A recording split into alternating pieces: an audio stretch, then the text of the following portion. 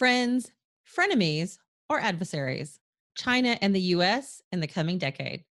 I'm Tanya Hall, and joining me is Amy Webb, professor of strategic foresight at NYU Stern School of Business, author, quantitative futurist, and founder of the Future Today Institute.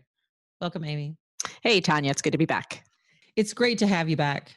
So, explain your mission at the Future Today Institute and who do you serve? The Future Today Institute is a research and advisory organization, and most of what we do is management consulting. We've been around for 15 years. We research emerging technologies, develop risk and opportunity models, and support a wide variety of senior managers and executive leaders on their long-term futures. And I would say most of what we focus on is emerging technology. The Future Today Institute publishes an annual tech trends report.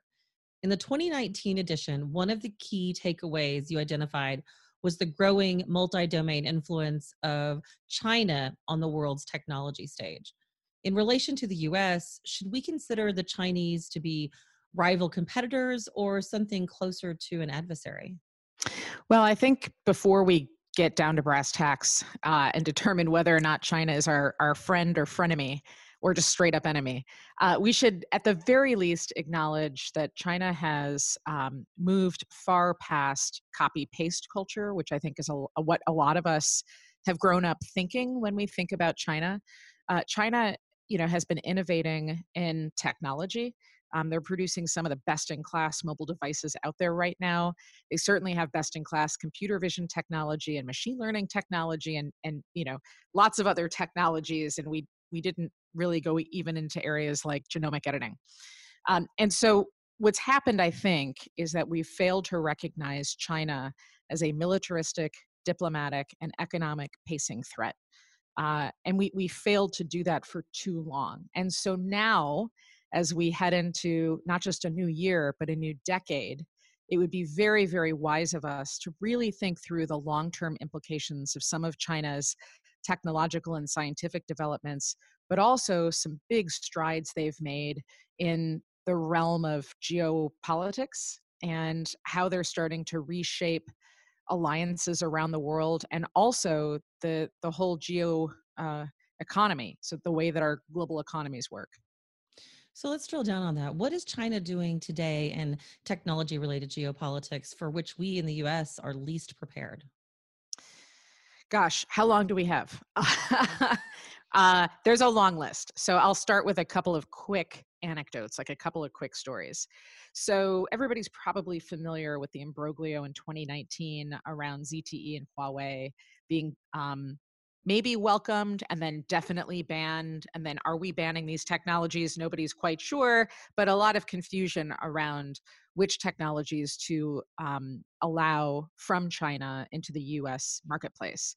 And while all of that was happening, China was quietly unveiling a plan of its own. And so in the coming year, China's in the process of removing all US based software, or a lot of it, from government computers, and changing over a lot of its hardware systems to Chinese made hardware manufacturers.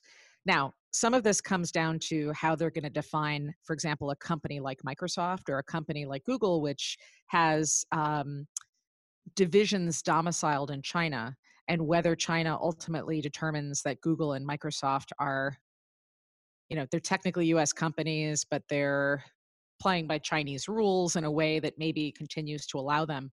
But if China decides that at the top levels that it's going to really go through with this scheme, that's a huge market. That is a huge market and potentially a huge blow to some of America's largest technology companies. In the realm of things like content, I mean, one of the craziest stories I think of 2019 didn't really get talked about, and that was South Park. Tanya, do you watch South Park by any chance? I did many years ago, but I haven't lately. I feel like in the state of Colorado, I guess you're not in Colorado. What I did, You're I near did spend a fair Colorado. amount of time, and I've been to South Park. Right. So for those who weren't following what happened, this season of South Park, I love, but this season of South Park has one of its main characters doing business in China and failing to follow the rules in China, and it gets banned in China.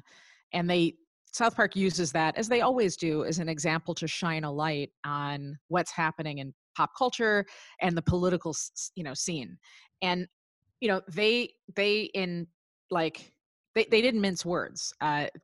They were like, China is oppressing the Uyghur population, which is an ethnic Muslim minority, but huge numbers of people, that they're doing horrible things to these people in, sort of a modern day concentration camp. So South Park has this entire episode based on this, and found that it was going to be banned in China, and then followed up the next week and just like went all in and did a whole episode about being banned in China. And it took just a few days for China to wipe out all evidence that South Park ever existed from its servers, from its networks. I mean, it's not there anymore. And as a result of that, the distribution rights for South Park were in play. And this was like a big story that kind of got lost in the shuffle, as we were talking about the NBA and free speech for the players, and so I think what a lot of this points to is that democracy. I think we're going to learn in the year 2020 what the monetary value of democracy actually is. And that's a calculation that I don't think anybody's ever attempted to make before.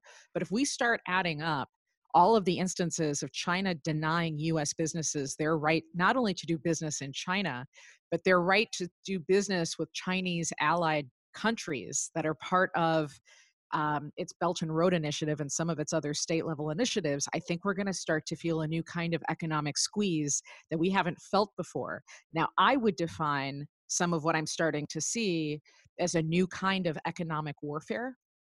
Uh, you know, and I would argue that the wars of the future may not necessarily involve all the cool whiz bang technology that we're used to seeing on movies and in television shows, but is rather just very, very astute, sharp economic policy that cripples not just the United States, but other Western style democracies all around the world. And quite frankly, that is absolutely frightening to me. Related to that, you warn us not to make specific industry segment comparisons between the two countries, but rather to look at trends together for connections. What do you see for the early 2020s? So, and I want to just be very clear here, because there's a fair amount of Sino bashing that's happening right now that is reminiscent of the Japan bashing that happened in the late 70s and 80s as the Japanese auto sector picked up speed. So I think we ought to be very careful. China's a country with 1.4 billion people, and I lived there for a while. I'm certainly no expert. It's a big place. It's a very diverse country. Now, that being said, we're starting to see again some developments that I think ought to be paying attention to. So as of December 1st, 2019, if you live in China and you want to have a mobile phone, like a mobile service plan, like an AT&T or a Verizon, like we have in the United States, you have to submit your biometric information to a national registry. So you have to scan your face. Your face has to be stored and tagged, and be a part of government, a giant government database.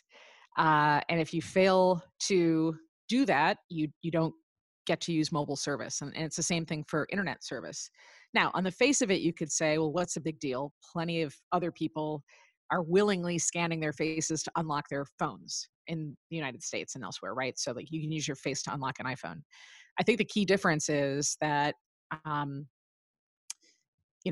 this biometric data is going to the government in China for the purpose of building a much more robust data profile for each one of its citizens. And as China starts to evolve from using cash to digital payments only, and not via traditional credit card or like a NFC chip or RFID, but rather using biometrics, that starts to totally reshape who has access to seeing what people are purchasing and what their behaviors are. So on the one hand, that's a loss for privacy and civil rights, but that's a huge win for all of the companies that are in the space of mining, refining, productizing, and optimizing data. And it gives a massive strategic advantage to Chinese companies over virtually every other company in the world, because they're going to have so much unprecedented access to unfettered biometric data. And we're just talking about fintech, but like there are other areas that this helps, like health and health technologies, and pushing the envelope and trying to understand CRISPR and genomic editing tools, and and understanding disease and disease management and disease spread. I mean, they are going to have a big advantage over everybody else. So true. Amy Webb, professor of strategic foresight at NYU Stern School of Business, author, quantitative futurist, and founder of the Future Today Institute. Thanks for shedding some light on our relationships with China and what we can expect moving forward. Amy, if somebody wants to maybe pick up your research or maybe your new research that you'll be releasing, how can they do that? All of my research is free and open source, and it's available at futuretodayinstitute.com. You can also meet the other members of my team at the Future Today Institute and learn a little bit more about the work that we do. Thanks again, Amy. It's always a pleasure having you as a guest. And if you guys want to find more of my interviews, you can do that right here or go to tanyahall.net. Thanks for watching.